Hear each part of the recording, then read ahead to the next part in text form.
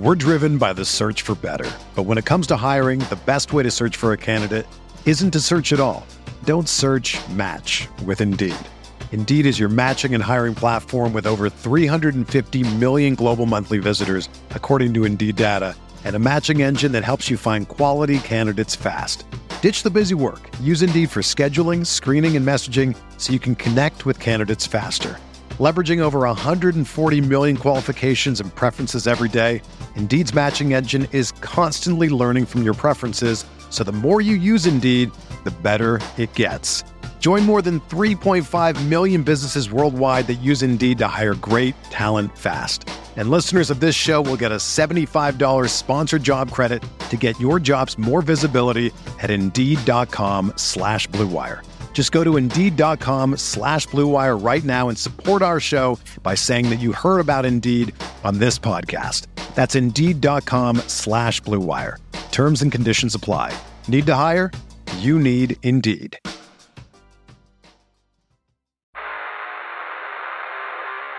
You don't want it, you don't need it, but you're gonna get it anyway.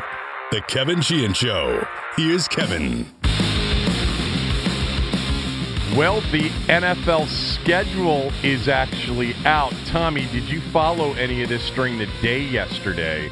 I did a little bit on my phone because I was playing golf yesterday, but the schedule was basically out. Everybody knew what it was before the actual 8 p.m. scheduled reveal by the league through the NFL Network and through ESPN.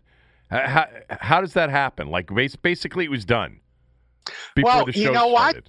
What? I mean, interest in – that means the NFL had all-day interest. They don't particularly it's interesting you bring this up. Like the TV show Unveil is not that big of a deal anymore. Because TV viewing is so bizarre now. Instead, what they got was all day long NFL attention. And that's probably more valuable. They really did. Yeah. Do you know, I was thinking. They're not playing a game. They're not playing. Baseball is playing. The NBA is playing. The NHL is playing. And the NFL dominated the day with no games. Well, they do that during the draft in the lead up to the draft. I know, but this is just. And so that's why I don't think they particularly care that it leaks out anymore. None of what happened yesterday really even contributes in any way to the outcome of a game. At least the draft, you can say, oh, they got that player. Somebody called the radio show this morning. And it was tongue-in-cheek, and it was funny. He's a caller all the time. His name's Michael. And he just said, I think it's the most narcissistic and self-indulgent thing, Sheehan, that you do. I don't understand this thing with the mock schedule and the attention you try to bring to it, et cetera, et cetera. And I was laughing, and I said, well, consider this. I actually, for a brief moment, as everyone else was doing all these mock schedules, and it's been that way now for a couple of years, I actually gave thought, I may have mentioned this to you the other day, I gave thought to being, okay, I was the first one in, I'm going to be the first one out. But then I thought, well, how self-indulgent and narcissistic would that be? See, that's what I would do. I know you would do it. I would say, because you are a narcissist. No, everybody's in the neighborhood now. I'm leaving. Do you know? Well, you do know me as very contrarian and thinking on a lot of different things, not everything, but I really did. As people were sending me links to everybody in town, my friends of mine, JP and Kime and Russell, and everybody's doing them. But more than that, they're being done all over the country. Teams are doing these on their team websites. They're doing mock schedules. So I don't think Washington did one. But I did for a brief moment, especially on Tuesday night, because Tuesday night I'm sitting there and I'm making sort of the final touches to my mock schedule, which I was going to have out yesterday, which I did yesterday on both the radio show and the podcast. So there's a formula. Final touches would indicate that you actually have a plan. It's a passion. It is. But you must have a formula that you use. No, there's no formula. There's no formula. There's everything that's in my head about how the NFL typically thinks about things and how they schedule, and based on, what Washington's had in recent years and maybe advantages here that they may not get this year. There's some logic, there's some thought. And when I say it's a passion, I don't spend a lot of time on this, but I think, typically, like about 2 weeks ago, I just did a rough thing to make sure that I had all the teams right and all the places right, because that's what's known. The teams that they're playing and whether they're playing them at home or away. So I, did sort of a mock schedule, but I knew that wasn't going to be my final. But I just wanted to make sure I had 17 games with the right teams in the right locations so that I didn't put out something that actually couldn't be right. And then on Tuesday night, I just went through it and I just started moving things around. And then we started to hear about how the NFL was going to release week 1 yesterday morning. I'm like, oh, fuck. Because now, by the time I put mine out, the week 1 might already be out there. And then all of a sudden, Nikki Javala from the Washington Post leaks out that she knows that they're going to play Denver on October 31st on the road. And then Cooley yesterday's like, well, you have to change your mock schedule. I'm like, no. I'm not going to change my mock schedule on something that's known now and out there. I'm not going to do that. That would betray the ethics of the mock schedule. It would be a total betrayal. It would be an ethical betrayal of the mock schedule. And so I put it out. I knew, by the way, when I put it out yesterday, I already knew at that point that I had like 3 things wrong already. Because the Denver game was wrong. The opener was already out against the Chargers. I had that wrong, which meant that the Carolina game and another spot was going to be wrong. Anyway, I really did think, like yesterday, first of all, I should have done it earlier. I should have done it a few days earlier. But the reason that I didn't is because there was a firm date for the first time. They actually scheduled it. Usually it's a very last-minute thing that the league tells the networks about, and they say, tomorrow night, get ready, we're doing the schedule. So I put it out earlier, which is, if I do it again, it will be out much earlier. Secondly, though, I did give thought to, you know what? This is stupid. Everybody's doing it now. I mean, when everybody's betting on one team, what do I usually do? What do you do? There you go. The contrarian. When everybody's buying a certain stock, what do I do if I own it or don't own it? Short it, sell it or short it. I used to do that all the time. I don't do that as much because that doesn't work as much. But anyway, maybe yesterday was the final mock schedule. The final one. Oh my gosh. I didn't get, just for those that were trying to keep up. Did you send it? Did you send the mock schedule paperwork to Canton to be displayed at the Pro Football Hall of Fame? No, I didn't. I mean, because if it's the last one, you should. I'll think about that, actually. Yeah, you know what? I'm going to call up Larry Michael and see if he can maybe... Who? And see if Larry will present me as a mock schedule entrant into... Who? Well, Larry's been doing was doing all the recent presentations for Washington football team related Hall of Fame entries. You'd have to check with the witness protection program to get that address. So anyway, let me just tell you real quickly before we get to the schedule itself, which is actually incredibly weird and wild. I got 3 things kind of right. I didn't get one team on the correct day or at the correct time. And that's not a first. I've been shut out in years past. And usually I'll have a couple of things that are kind of right or, within a week of right. And I had a couple of those as well. But here's you got some that you basically, claim are right. True. Here's what I did get right. I got Seattle being a home game on Monday Night Football correct. Not the correct week. They're going to play Seattle on Monday night in Week 12 at home. And I had them playing Seattle on Monday Night Football in Week 3.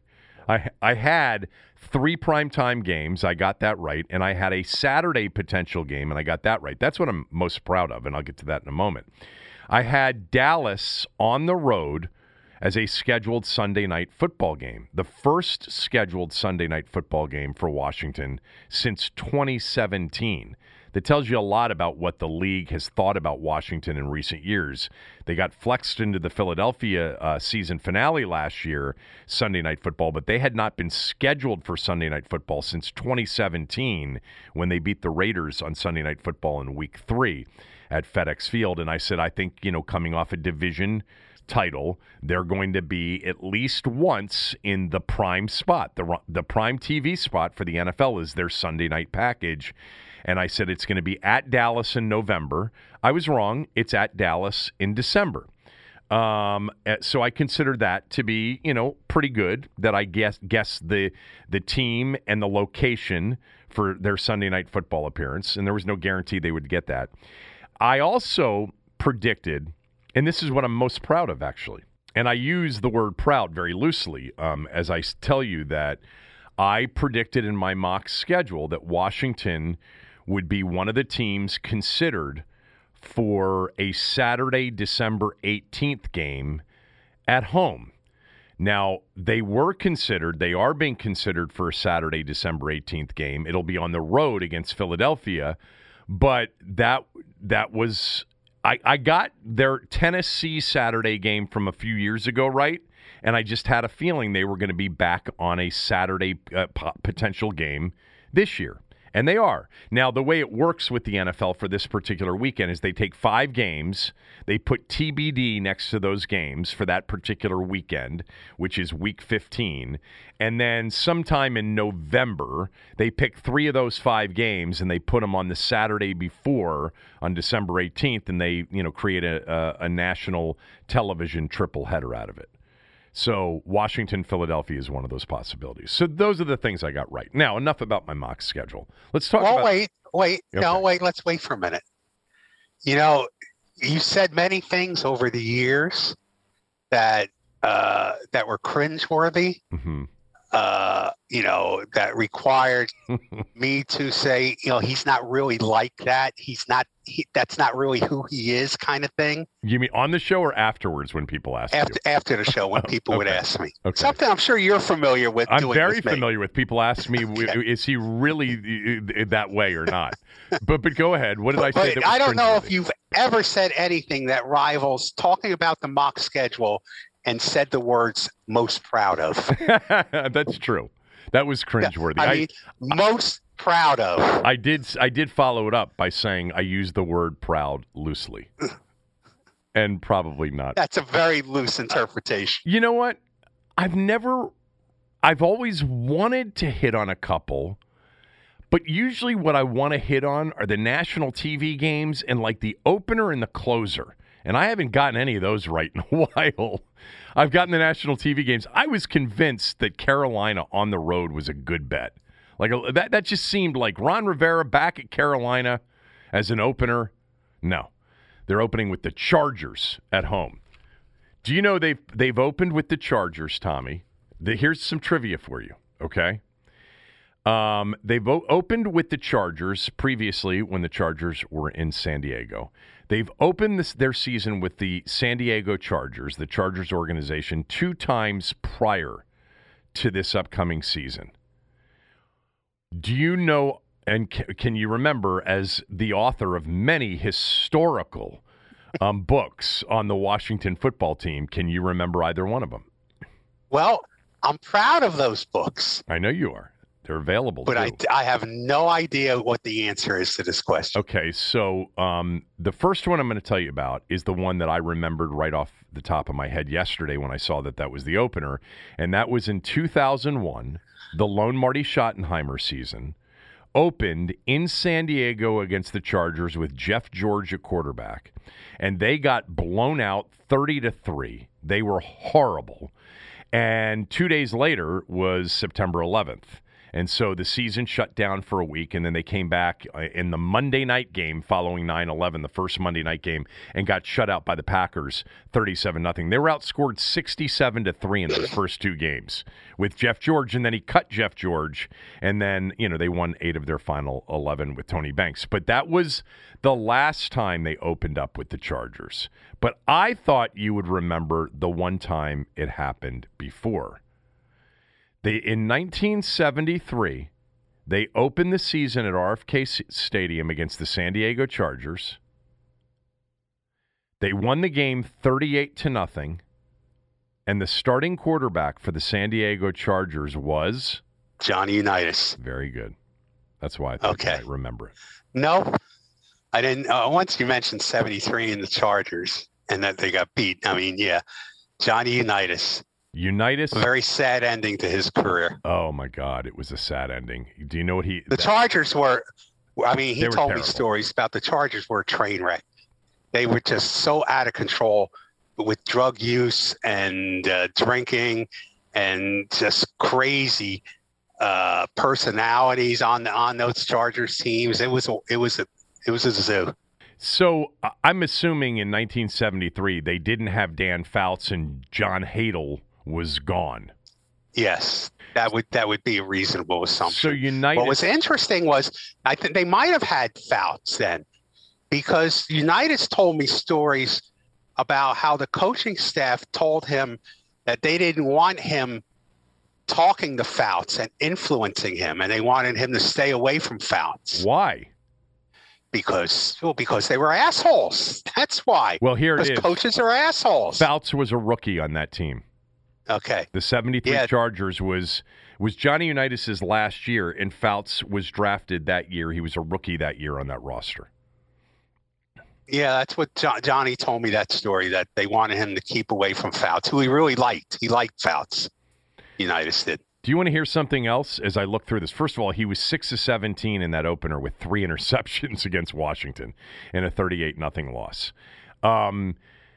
Listen to the people that were on this San Diego Chargers roster in 1970. I know Deacon Jones was on that roster. Exactly. Yes. Deacon Jones was on that roster, and then Deacon Jones came to Washington the next year to finish up his career. Yes. But listen to some of the other names that were on this roster. Mike Garrett was on that roster. Walt Sweeney, who ended up playing for Washington, was on that roster. Huge head case. He got kicked out. He got released from Washington after he shot a gun into his pillow at training camp. Oh, boy. Coy Bacon was on that roster. Coy Bacon, rough character. Oh, my God. But what a good player. But a rough character. How so? Make no mistake of that's the best way I can describe it. A rough character. He played in Washington over a 3 or 4 year period to end his career after he had some really good years in Cincinnati. And Washington had Coy Bacon and Lamar Parrish play for them from the Bengals, and they were part of that 79 team that lost to the Cowboys 35-34. And then Tim Rosevich was on that roster. He was the guy that played for the Eagles, right? Yeah, he was the linebacker out of USC. Crazy, right? He ate glass. Right. Yeah. I mean, YouTube Tim Rosevich stuff sometimes. It's worth a hoot. He wasn't that good of a player, but he was outlandish. Anyway, Unitas started 4 games, and that was it. That was the end of his career, and then Fouts replaced him, and Fouts became, obviously, a legendary NFL quarterback, following a legendary NFL quarterback.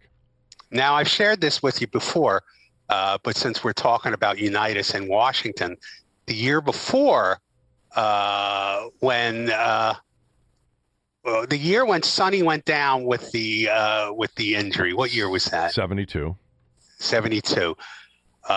George Allen had called Johnny Unitas on the phone. Yeah, said he was going to trade for him. Right. But then Unitas said nothing ever came of it. He never heard anything after that. Well, I mean, in 72, it was the game at Yankee Stadium against the Giants. Remember, Kilmer was basically the starter, but they were going back and forth, that particular year. Kilmer started games, Sonny started games, and then Sonny was done. Sonny had a game the week before, maybe 2 weeks before, where he beat the Cowboys in one of the first big showdowns between Washington and Dallas at RFK. This was the year that Washington went to the Super Bowl with George Allen, right. 1972. Larry Brown was the NFL MVP. He was the league MVP that year. And Sonny and Billy were going back and forth. I think Sonny may have been injured a little bit in the preseason. Kilmer started that season, and then Sonny was done after the Giant game when he tore his Achilles. And there's that famous shot of Sonny walking off the field as Kilmer's walking onto it. And then, that was certainly the year in which, if Sonny had been the starting quarterback in the Super Bowl against the Dolphins, a lot of people think Washington would have won the game. There's a lot of players on that team that think they would have won. And at the same time, they loved Billy, too. Yes. So when they called Unitas then, so was he going to bring Unitas into that particular season to back up Billy or to start? I don't know. I would imagine he would do the same thing he was doing with Sonny and Billy. He would alternate. Yeah. Interesting. And I mean, Johnny wanted to get out of Baltimore because that was when Joe Thomas, Irsay had wound up owning the team in the franchise. Irsay bought the Rams, right? Swapped franchises with Carol Rosenblum, and Joe Thomas, the hard-ass general manager, took over in Baltimore and wanted to railroad Unitas out of town. So Johnny was looking to get out as well, but the Chargers weren't a team he would have loved. He wanted to go to.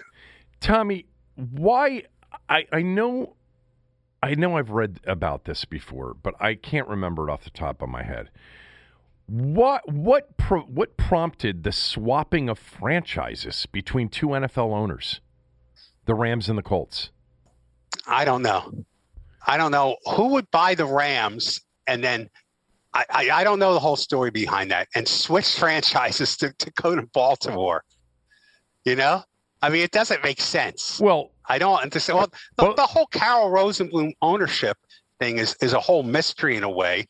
There are lots of rumors about his gambling. He died what some people think is a mysterious death. He drowned off, I think, the coast of Fort Lauderdale while swimming or something like that. So he's a mysterious character. Was he married to Georgia Frontiere? Was he married? Yeah. He was? The showgirl, yeah. Yeah. Huh. So I don't know about the whole franchise swap. That's an interesting story. But I don't know what it is. It's certainly weird. Like, I can't think of it happening in that sport or any major sport. I'm sure, like, back in the days of the ABA or the NBA, there were things like that. Who knows? Well, the closest thing to it, which is a remarkable... Oh, wait, Tommy. Oh, my fault. Sorry. Rosenblum was born in Baltimore. Rosenblum was born in Baltimore and sold the Colts, swapped with Irsay to move out to L.A. Yeah. So he was from Baltimore. Okay. Where was Irsay from?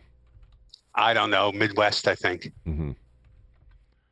But Indiana. The closest thing to this, Chicago. He's from. Yeah, is what happened in baseball in 2002 that led to the return of baseball to Washington, where the Red Sox were sold to an ownership group that included John Henry, who was the owner of the Marlins at the time.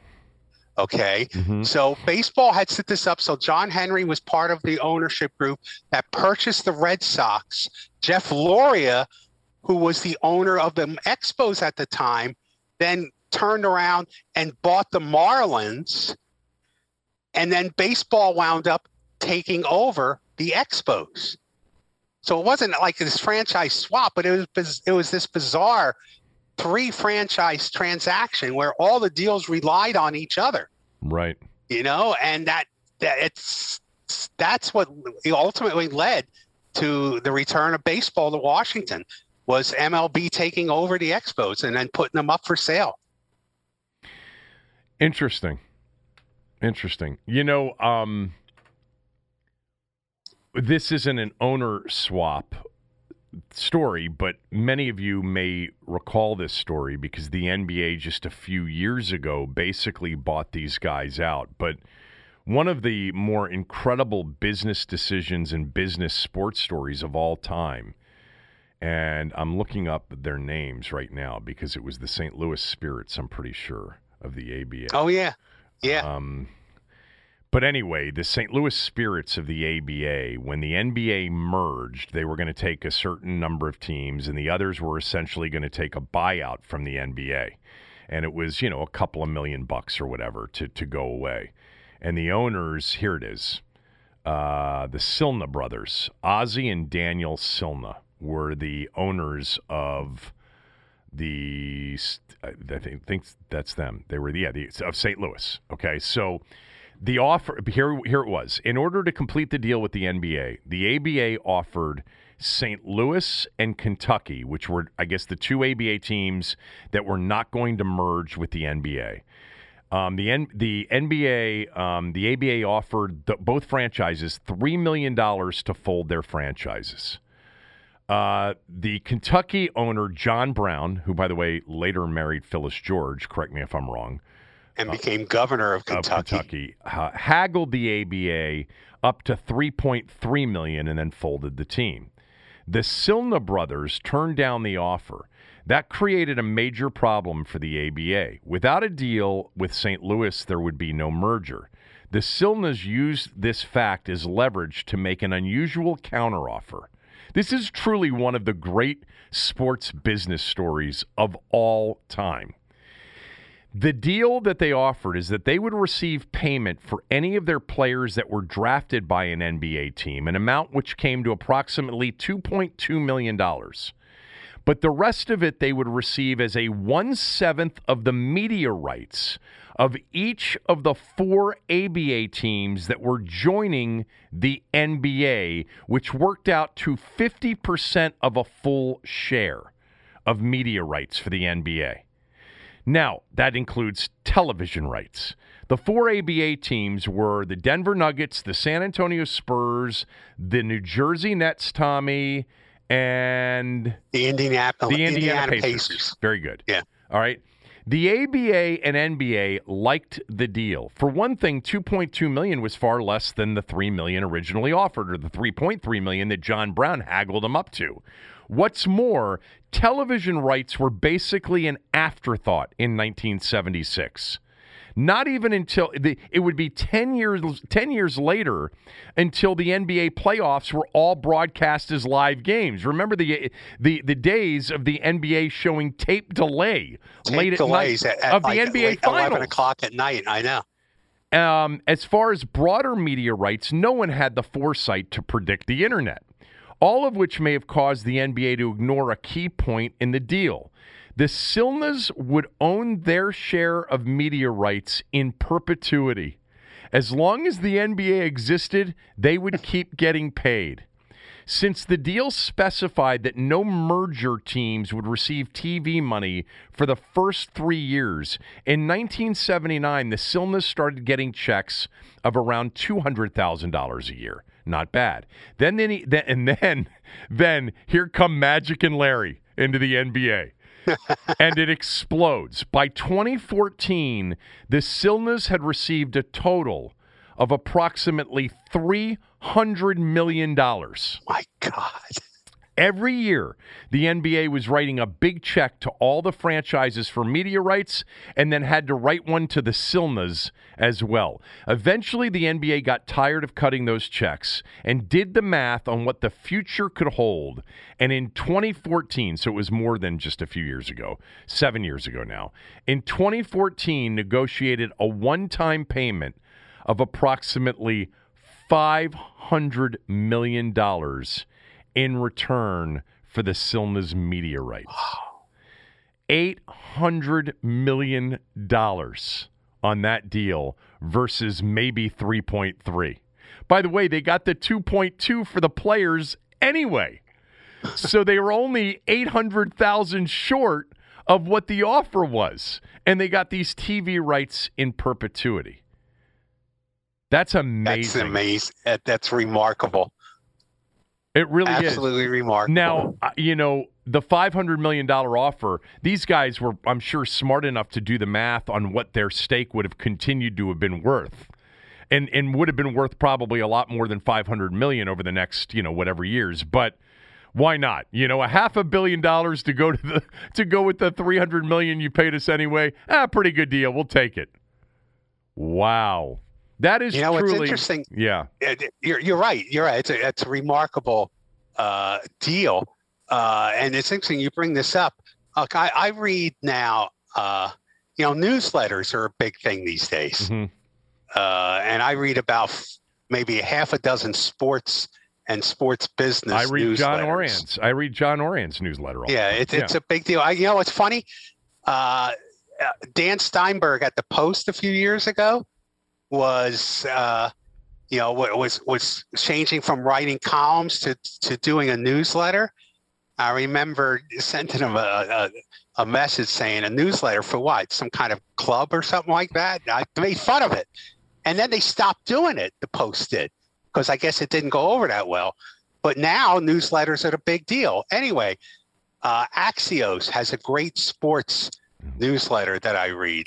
And they said, they just had this today.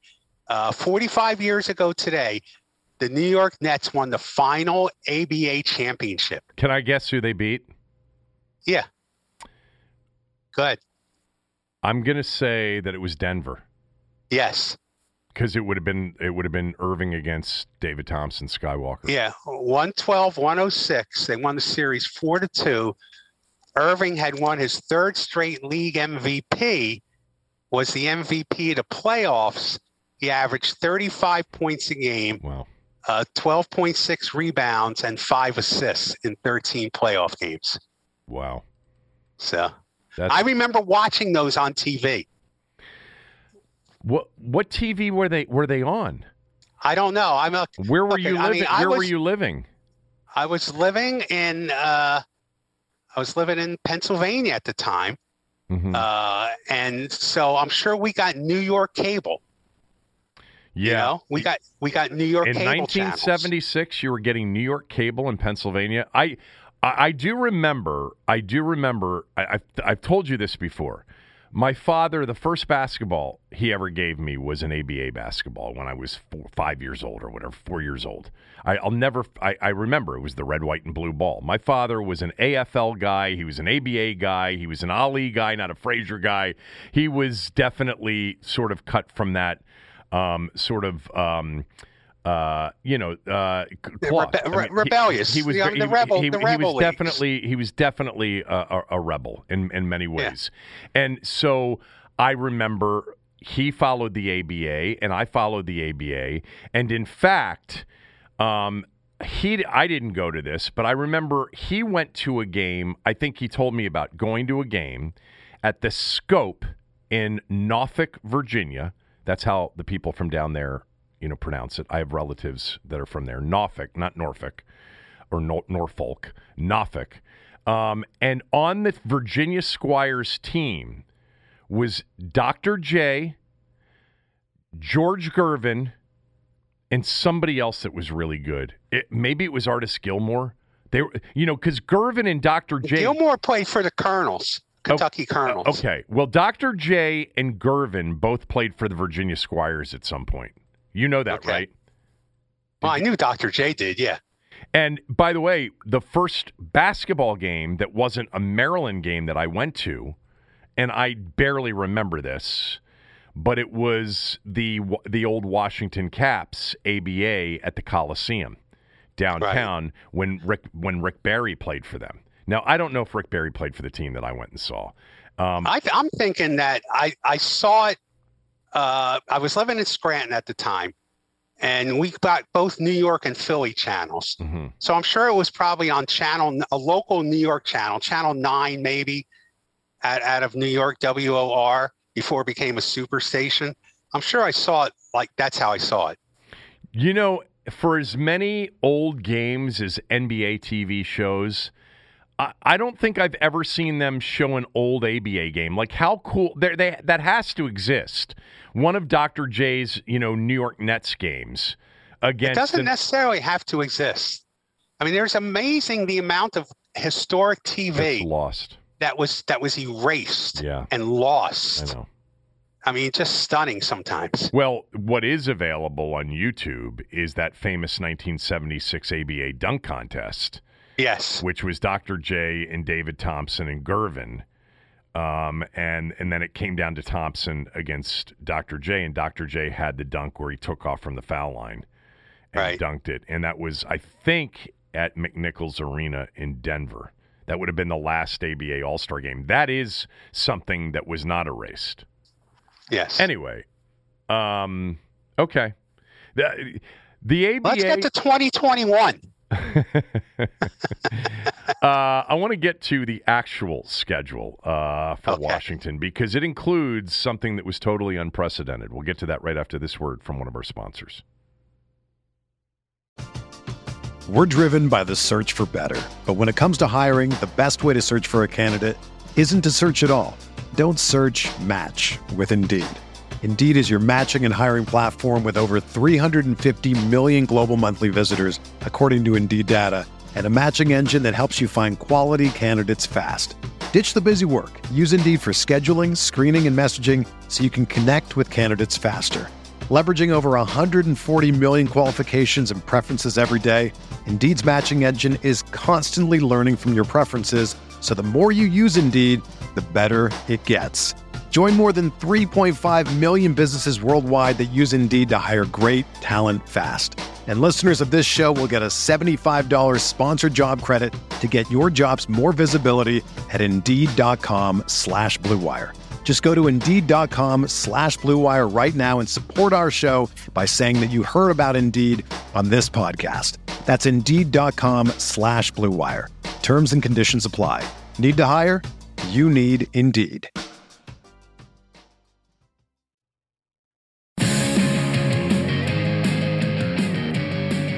Story time with Tommy is over. Do you remember when we did that segment? That was a great segment. Tommy's story time. Tommy's story time. With the music and everything. Exactly. I love when we get tweets that say things like, all right, Gramps, get to something that, is at least in this century. All right. The NFL schedule is finalized. It's out. And Washington's schedule includes something that's never happened before since they went to the new divisional format, which is the 4 divisions versus the 3. They went to that in 2002. So it's been, we're entering our 19th season of 4 divisions in each conference, 32 NFL teams.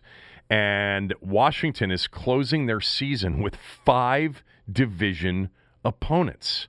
They only play 6 division games, and their final 5 games are December 12th against Dallas at home, December 18th or 19th, either that Saturday or Sunday game against Philadelphia on the road. Then it's Dallas again in Dallas on Sunday night, December 26th. Then it's Philadelphia at home on January 2nd, and then it's at the Giants. They finish Dallas, Philly, the Giants. It's never happened where a team has finished with 5 straight division opponents since 2002, since the new format, and it's only happened once overall since the merger. The Bucks in 1995 closed the season with 5 division opponents, but keep in mind, back then, with 5 teams in a division, they played 8 division games, not 6. So they had 3 other division games scattered among the other, 11 games before the final 5. That's a crazy ending to the schedule. And I do have a note to try to get John Orand on the radio show to ask him, what the thinking was. A friend of mine, Ted, if you're listening, Ted, because he and I were going back and forth, he said he remembers recently the league saying that they were going to try to backload schedules with primarily division games. But Washington last year, only 1 out of their final 6 games was a division matchup, and that was the last game of the year. Their schedule last year included Philadelphia in that final week, obviously. But prior to that, they were playing, it was like Pittsburgh, San Francisco, Carolina, Seattle. Carolina. 1 out of their final 5. I'm sorry. 1 out of their final 5.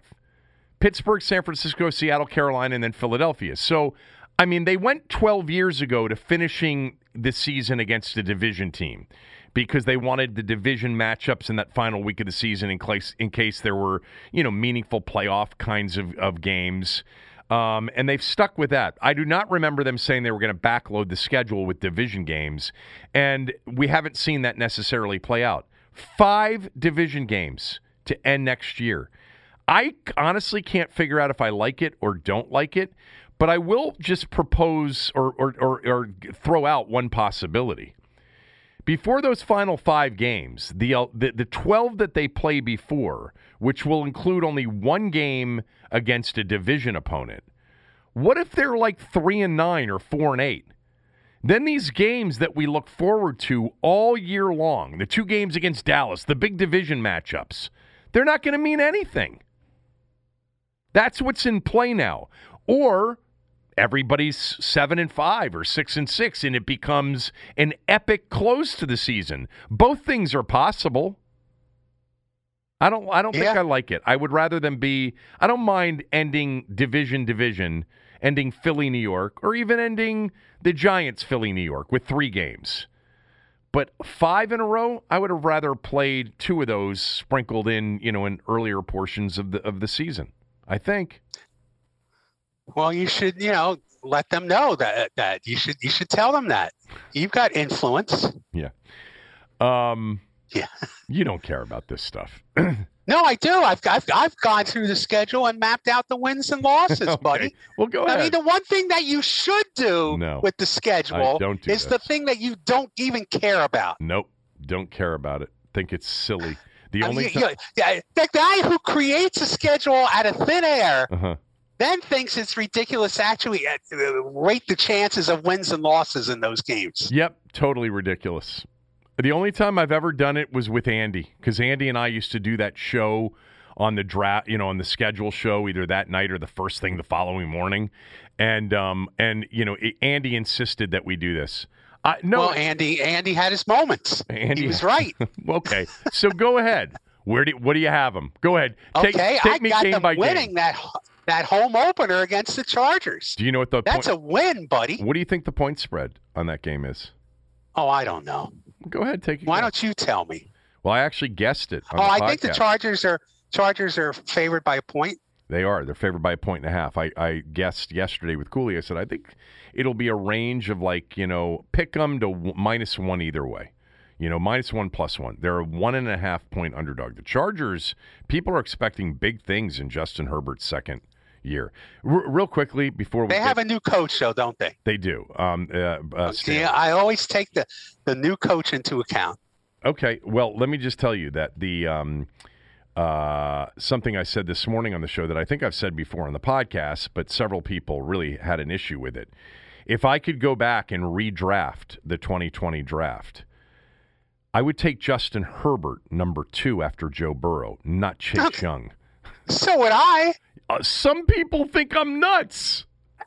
What? I can't figure out when's the last time a linebacker won the MVP of a Super Bowl. Well, he's a defensive end, but well, whatever, defensive end. It's the same. Yet he's a great player. He's fun to watch, and he has become one of the leaders of this team, and he could probably have a great career with this team, but he's not going to put this team on his shoulders and carry them to the playoffs. Now, just so everybody understands, I would not do it with Tua Tagovailoa. I'm not sure about him. I'm much more sure after watching Justin Herbert for a year. Yes. And even if I'm wrong, it's the risk that you should take, based on the information at hand. It's the same people, it's the same 33% that I polled last week that wouldn't pull the trade off for Aaron Rodgers, a trade that didn't include Chase Young. Like, yes. you people are out of your minds. I wrote a column about how they should trade for Aaron Rodgers. We talked about it. I don't know if you knew. We talked about it the other day. We did it the other day on the show. Yeah, maybe. I don't know. I know why you're bringing it up. But no, not anyhow. Hold on, because this is an apology. Tom did ask me to retweet his column from the other day, and I forgot to do it. And we've had this conversation before, and I don't usually forget to do it, but I have forgotten to do it before. I told you I don't like to do it in the middle of the day when I'm tweeting out stuff for either the radio show or the podcast, because I don't like tweeting a lot. I like the tweets to stand by themselves rather than having another one in front of it. But I was going to do it that night, and I forgot. So I promise you I will do it tonight. I'm putting it into my Is it too late to tweet out that column? I don't think so. Okay. I don't think it's too late. But my point is, the reaction I got from a lot of people was, I never make this trade. I know. I'm tired. That's the old way of doing business, they would say. Let's build it the right way. Yeah, it's the right way thing. Yeah, the right way thing. That was the majority of the reaction. I know. I got. I've had the same thing. Now, the majority of people, in that poll, and even when we did calls, said no, of course they would do that.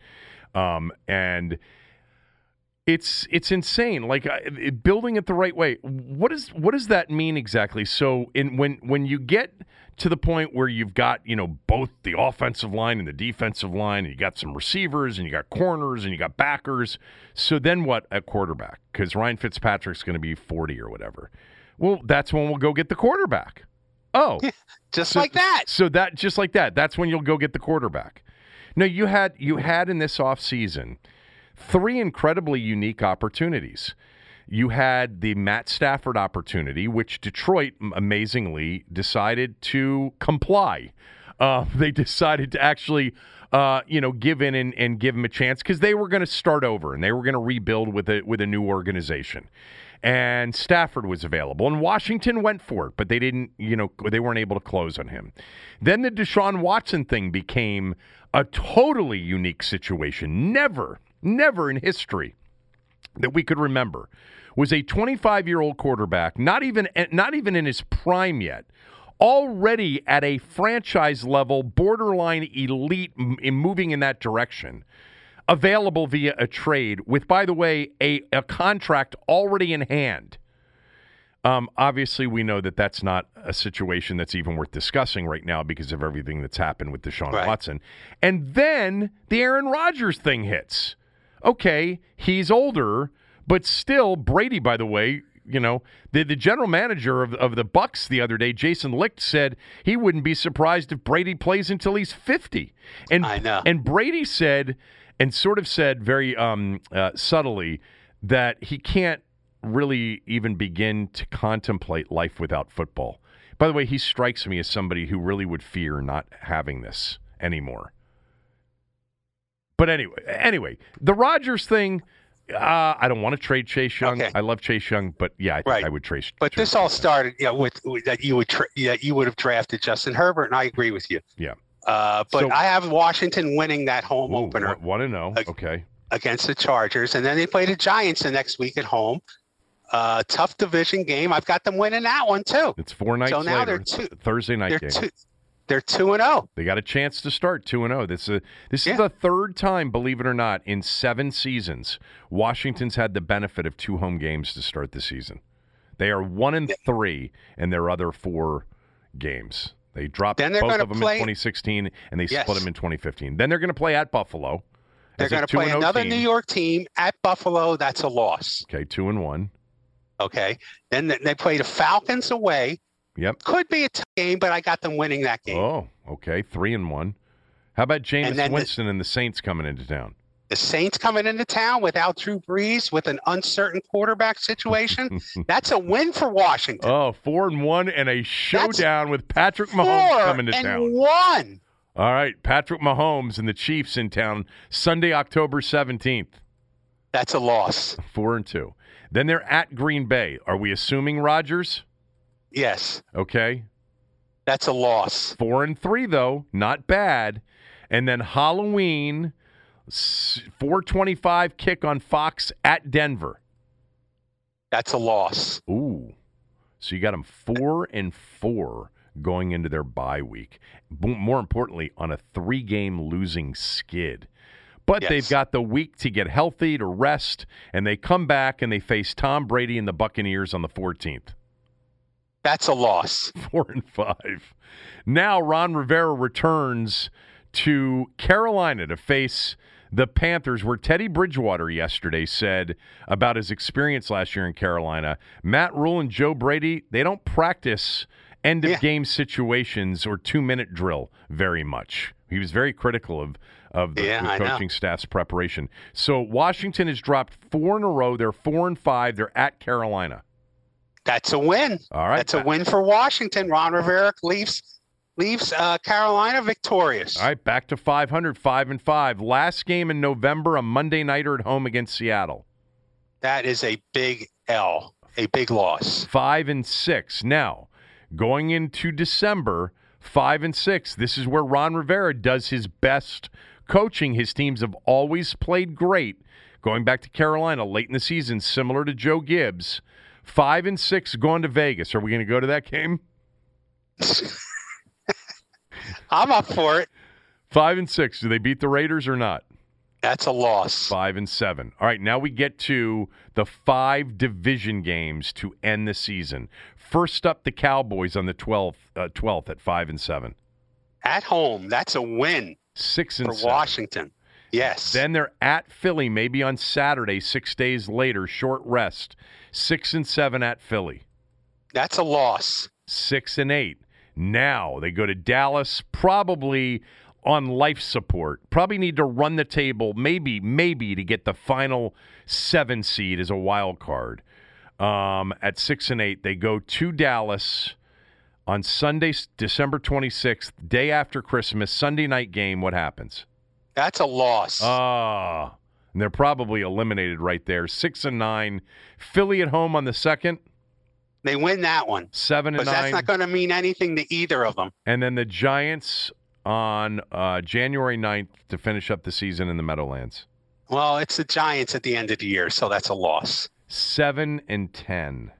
So they matched their win total from last year. All right, should I do it? Yeah.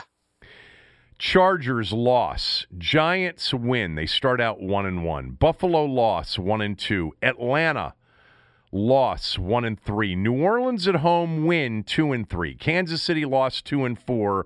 Green Bay lost 2-5. Denver win 3-5 at the bye week. They come back against Tampa Bay. They beat the Buccaneers at home to go to 4-5. They win at Carolina to even up their record at 5-5. And then home in a big one against Seattle. They win to go to 6-5. They've won 4 in a row, and they're on fire. Then comes the December schedule. They lose in Vegas against the Raiders to fall to 6-6. Beat the Cowboys at home to be 7-6. That Philadelphia game, they win to get to 8-6, and they're in a first-place tie at 8-6 with the Cowboys as they go to Dallas for a Sunday night showdown looking for a sweep of the Cowboys in 2 weeks. They lose that game. 8-7. They beat Philly 9-7. They go to New York needing to win to stay alive for a playoff berth. But the Giants are also in the hunt for a playoff berth. And they lose to the New York Giants. And their season ends at 9-8. Well, they're 2 better than the year before. 9 wins. Yeah, 9 wins. You got them making progress. I got them making progress. I have them totally in the hunt, playing a game for first place in the division on the day after Christmas. How big would that be, though?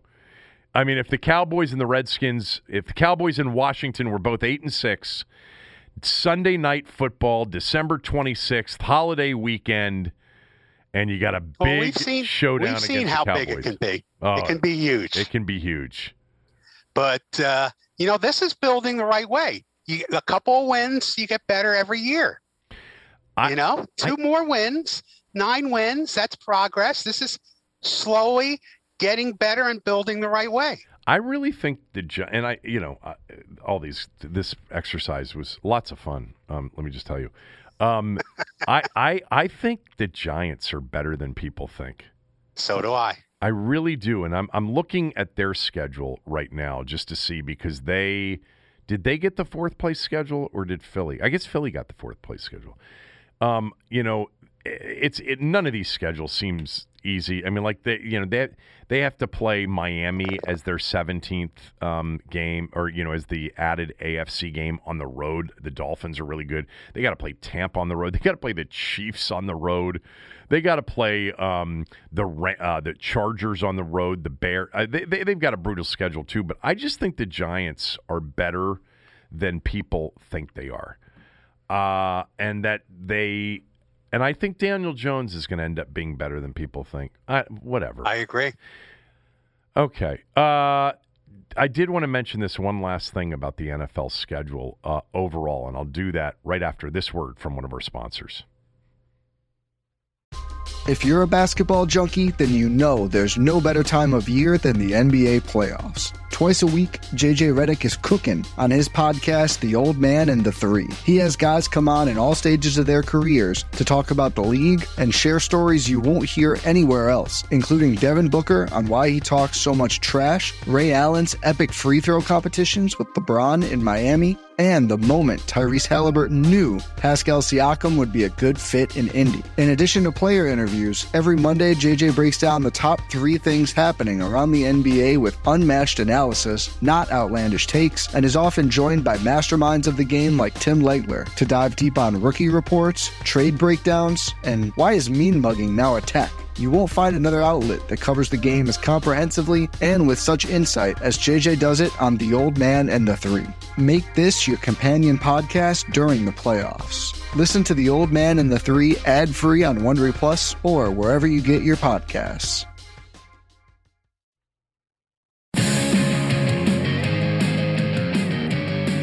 So a couple more things just from the NFL schedule overall. Immediately after the schedule came out, and dates were put next to the games that we all knew were going to be played anyway. The demand for tickets, because I think people are starting to believe that when we get to September that a lot of these places will be at full capacity or something resembling full capacity. I forget if you and I talked about this. I know Cooley and I talked about this, but just how in demand the Vegas games are going to be, not only for their hometown fans, but for every road team. That's going to be... Oh, absolutely. It's going to be a huge road trip for fans. It's going to be a massive road trip for fans. Because you don't even have to be at the game. Exactly. If you're a fan. Yeah. Because you want to be in town that weekend, because it'll be filled with fans like you rooting for your team. But you don't even have to have a ticket to the game. You just go watch it in the sports book. Cooley said to me yesterday, he goes, "Are we going to go to the Vegas game?" I said, "Yeah." And he said, "But are we going to actually go to the game?" And I said, "Of course not." Yeah. I mean, it's like, I've been to fights when I've been in Vegas, and I like going to fights, but many times we didn't go to the fight, even though we were out there for the fight weekend. And we used to do this thing many years ago with a group of us that used to go out to Vegas at least, I don't know, a half dozen times a year. Seriously. We used to do, a fall weekend, a fight weekend, and then, one of either the opening round of the NCAA tournament or the Sweet 16 round or whatever. But we also did the Super Bowl in Vegas a lot, and we would always say, "Yeah, we're going to the Super Bowl this year." "Oh, really? You're going to New Orleans?" "No, we're going to Las Vegas for the Super Bowl," because it was just as fun, if not more fun, in Vegas for the Super Bowl as it was wherever the Super Bowl was being held. So anyway, Tommy, Vivid Seats, one of these ticket brokers, put out already the list of the most in-demand games for 2021. The number one game is not a surprise. The Buccaneers and Tom Brady's return to New England on Sunday Night Football, October 3rd. The average ticket price right now is $1,370 just to get into the stadium. Wow. The next 4 in-demand games, Ravens at Raiders, Chiefs at Raiders, Bears at Raiders, and Eagles at Raiders. So there you go. The Raiders are the next 4 games on the list of the most in-demand tickets for Vegas trips with, by the way, passionate fan bases, right? Kansas City, Chicago, Philly, the Ravens. And what'll happen here after a while, after the novelty for, AFC West teams sort of wears off it'll never wear off. But where it'll be most in demand is for the NFC teams that are only going to make a trip every 8 years out to Vegas to play the Raiders. Yeah. And that's where you're going to see, outrageous prices. Like when they play NFC teams with large fan bases and big traveling fan bases, like imagine when they play the Packers. Imagine when the Raiders play the Packers, in Vegas, or the Steelers in Vegas. That's not an NFC God, team. Yeah. How expensive those prices will be. But anyway, there was that. Also, a couple of other things from the schedule that I wanted to point out. So there were a lot of odd things with the schedule. We've already gone over the oddity with Washington and their situation. How about this? The Cleveland Browns are going to face the Ravens in Week 12. Then they've got a bye week, and then their next game after that is the game against the Ravens. They're going to play back-to-back games against a division rival without any games in between. Now, there is a bye week, but on Sunday, November 28th, they're at Baltimore. Then their bye week, and then Sunday, December 12th, they host Baltimore.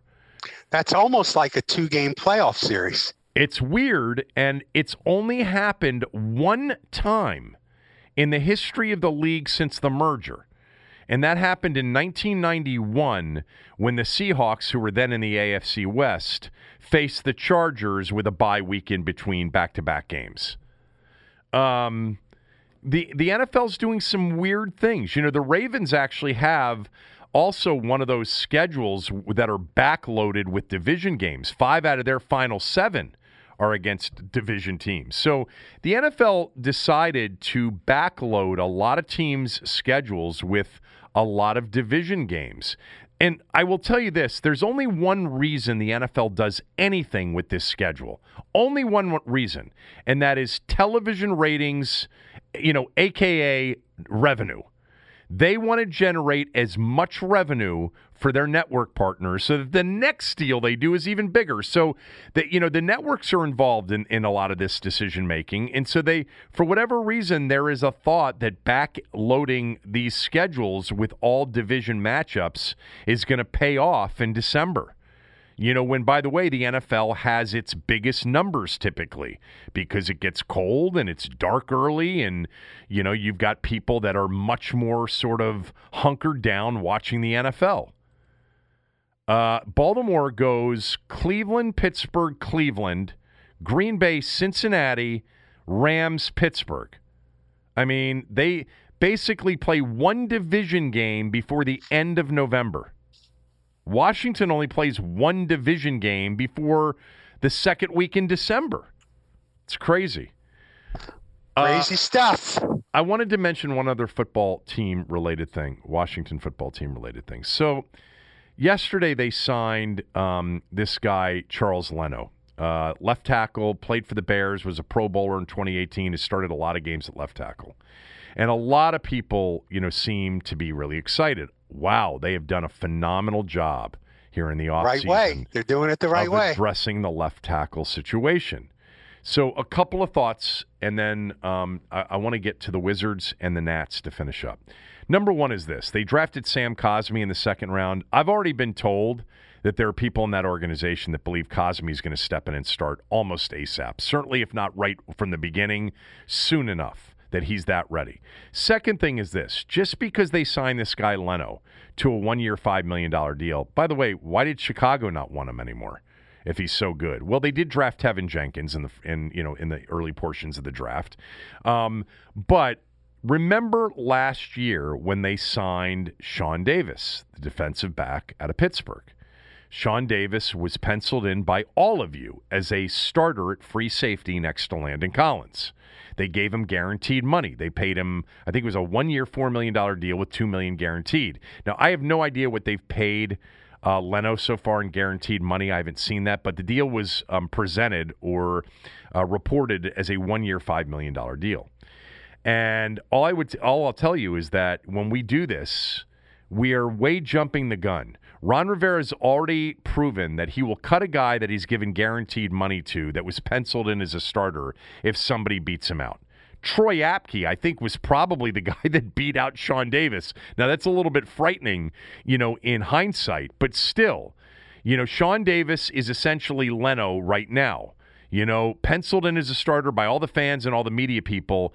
But I'm hearing that Cosme, a lot of people love him. Now, we'll find out. There's a whole summer to go, and there's camp this week, this weekend, and there will be plenty of time. So that was one thought off of the signing of Leno. The second was this. They have now signed this guy Leno. They drafted Cosme in the second round.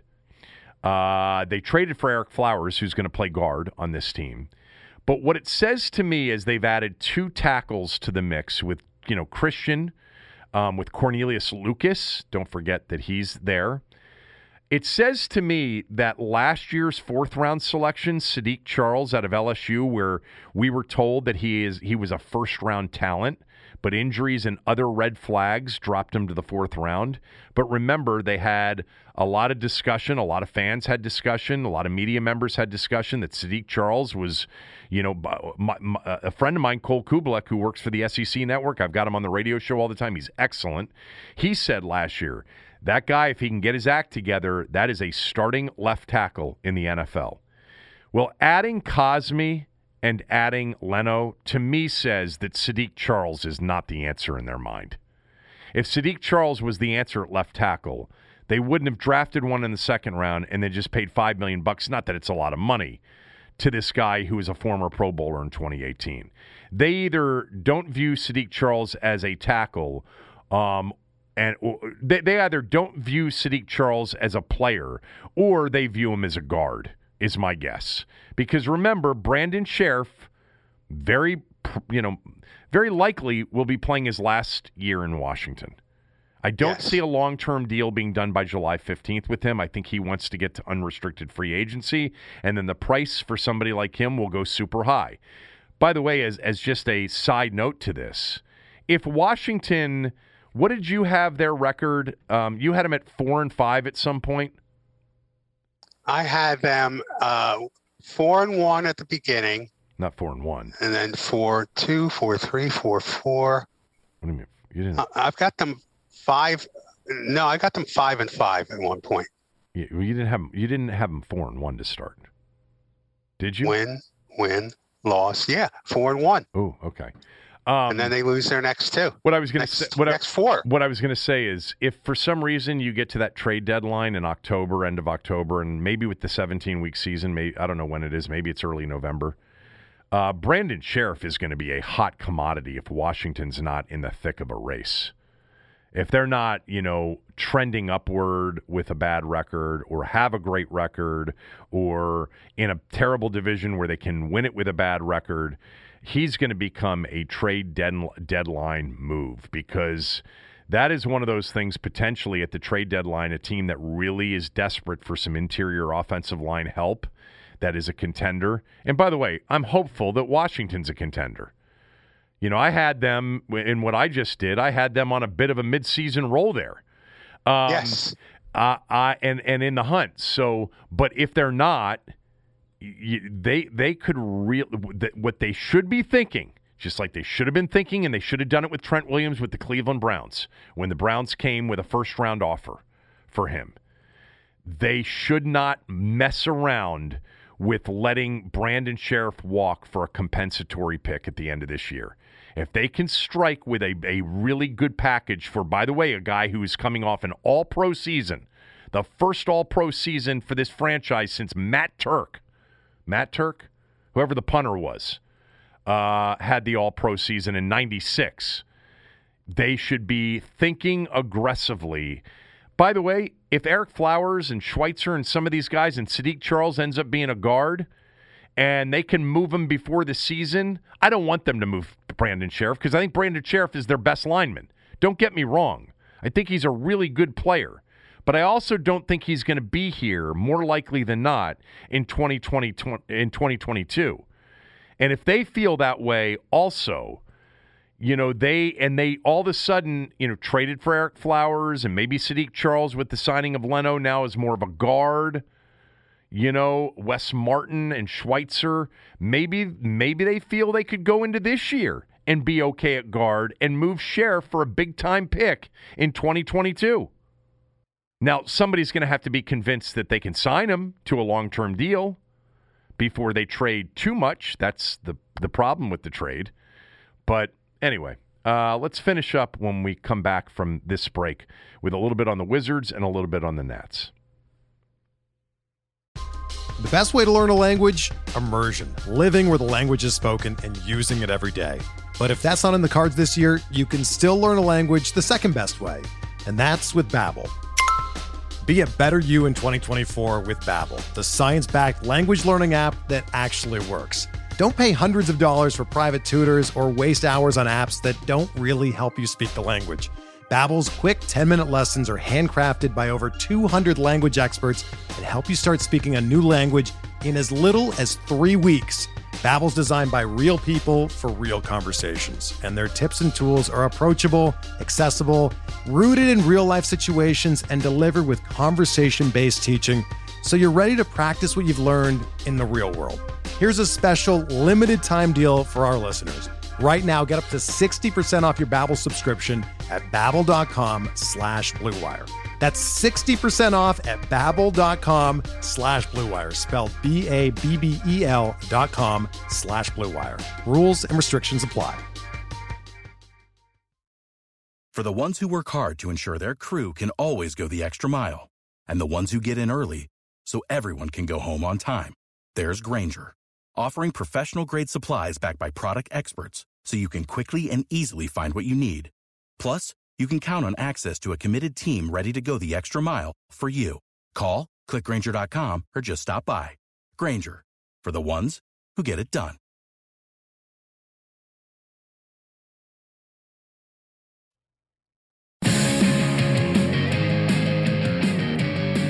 The Wizards lost a second game in a row last night to the Hawks. I'll just say this about the game. If they had Bradley Beal, they would have won the game. I thought Scott Brooks made a major mistake leaving Alex Len in the game down the stretch instead of putting Gafford back into the game. He was tired. Yeah, I saw that. It was fatigue. And I get that. It's hard being an NBA player. It can be tiring. You know how many minutes he played in the game? 17? 17 minutes. He had 16 points in 17 minutes. This guy is so productive, and he was so good last night when they built the lead in the third quarter. So why wouldn't he have played him? And getting a rest to begin, sometime in the fourth quarter is fine. To rest him for 7 minutes didn't make any sense. Len was really, look, Len's not a terrible player.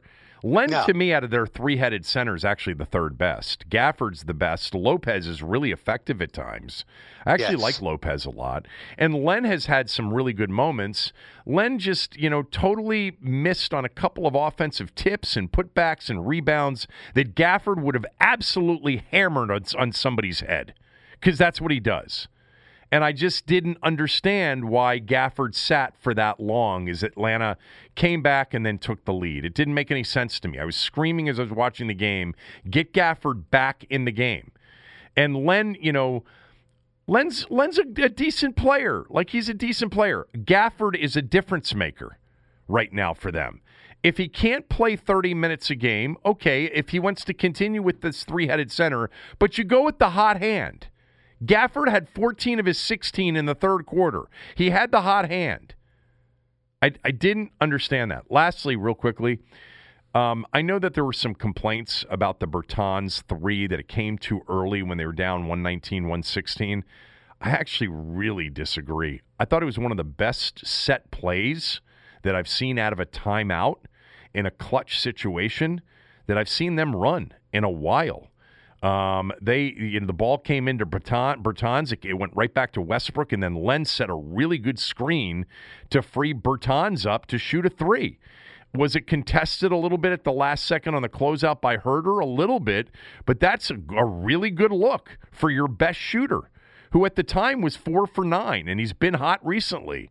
So I didn't have a problem with that at all. In fact, I was really impressed that they had a plan coming out of the timeout. Because most of the time there isn't any sort of set play or a plan. It's get the ball to one of your playmakers and let him make a play. And I didn't mind that. Now the Wizards, the thing that sucks is the Beal injury cost them these 2 games, because I think they would have won both, if not certainly one of them with Beal. And so now the prospects of them getting into that 8 position and being in the double elimination play-in position, much longer. They're a game and a half behind Indiana, a game and a half behind Charlotte for the 8th spot. It can still happen.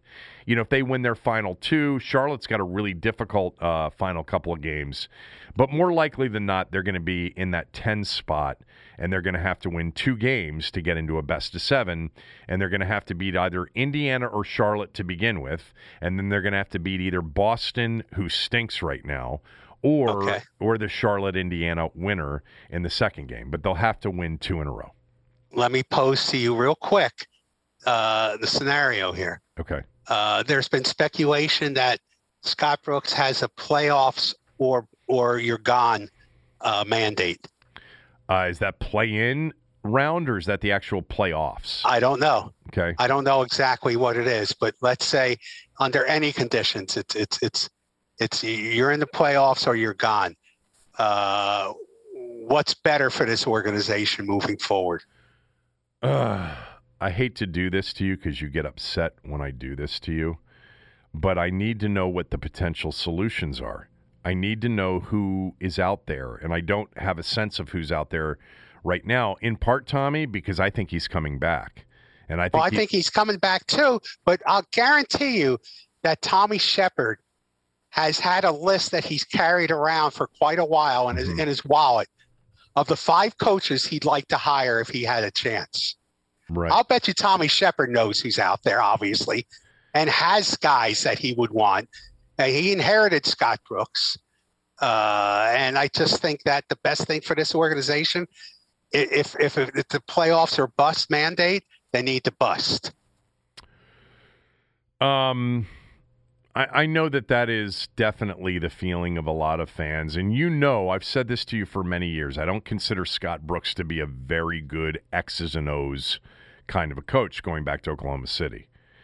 I've come to understand that he does some of the other things that are really important for an NBA coach, like really get along with his players, like really manage the players. And by the way, I think Tommy Shepard's done a phenomenal job of putting higher quality players in terms of their personalities into the organization than Ernie did. There's no doubt about that. There's been a real emphasis on character, on work ethic, on leadership, the whole thing, and making sure that your best players like Beal and Westbrook are also, great example setters, unlike some of the other, best players of the past. I just think that Russ is going to want Scott Brooks. Yes. And I think he's Russ. Scott is Russ's guy. He's made that clear. And it wouldn't. Russ said he gets me. He lets me be me. And it wouldn't surprise me if Beal is okay with Brooks coming back also. Yeah. I don't. I mean, God, like Randy Whitman to me was a guy that really knew what he was doing, but apparently the players didn't love him. I know. Thibodeau's a guy that I think really knows what he's doing, and he's proving it in New York. But he's also a guy apparently that's got a real shelf life to him. Like eventually it's too much. It's too bad a guy like Spoelstra, who's brilliant, isn't here. There are so many guys that are really good, and they haven't had any. They haven't had the combination of the really good X's and O's and the really good person manager. I don't know what to tell you in terms of who the list of guys are that are going to be available, but part of me hasn't even thought about it because I believe that Russ, they're gonna run this back because they'll think that the last month proves that they can win 45 to 50 games next year, be a top 3 or 4 seed in the East. Okay, one last thing, real quick. Yeah, my Preakness trifecta. Mm-hmm. Medina Spirit, the cheating horse. Mm-hmm. Does Concert Tour. Is Baffert a cheater? Apparently. Concert Tour, 9-1 favorite is 9-1 odds on him. Mm-hmm. And the moneymaker is a 30-1 long shot. Francisco de Ina. Okay. 30-1 long shot. Put him in your tribe. Bet him to show separately. Is there any He's way? a Japanese horse who threw his jockey off the mount this morning, but I still like his jockey. I like Jose Rosario. What are the odds of Brad Hand's next game having another blown save?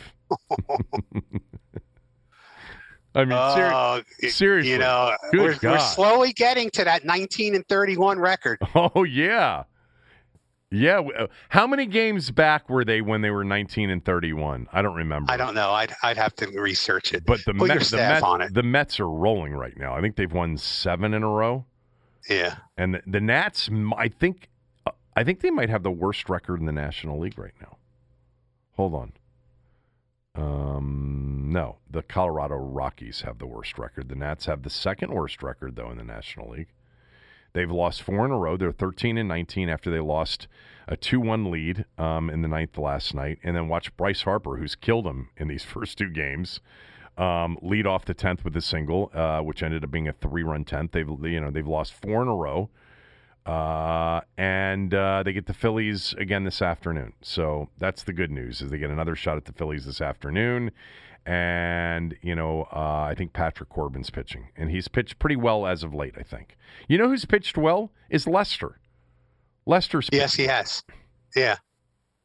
But after Corbin's pitched much better right after that disastrous start. When he got, I think his ERA at one point was over 20, remember, like early in the season? Yeah. So, it's too early to be concerned about the Nats. Yes, it is. Okay. Do you have a prediction on the Caps? They open up their series on Saturday night against Boston. No. I have no. I tell you what, against Boston, they're going to lose. They're going to lose the series. Okay. That was great insight. Appreciate that. They played what did you know what?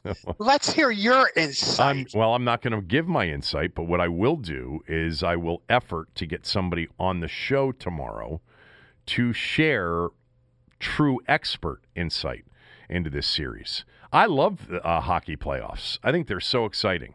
And, the other thing I was thinking about, Tommy, as we end this show today, do you know it's like the NFL had the schedule release later than normal? We're now 3 months away from the first preseason game. But what's really going to be different about the next couple of months is that typically we would be approaching that time of the year where the NHL would be moving towards their Stanley Cup finals. The NBA would be, moving towards their NBA conference finals and finals. The NBA and the NHL playoffs are going to be going on in July. Yes. So when, and I love the NBA playoffs and I like the NHL playoffs as well. So we're really not going to have a down period. I say that because, for June, July, August, it's all baseball pretty much. But here we're essentially going to get into July with championship-level games in 2 major sports, and then when it's over, we're going to be a couple of weeks away from training camp. There you go.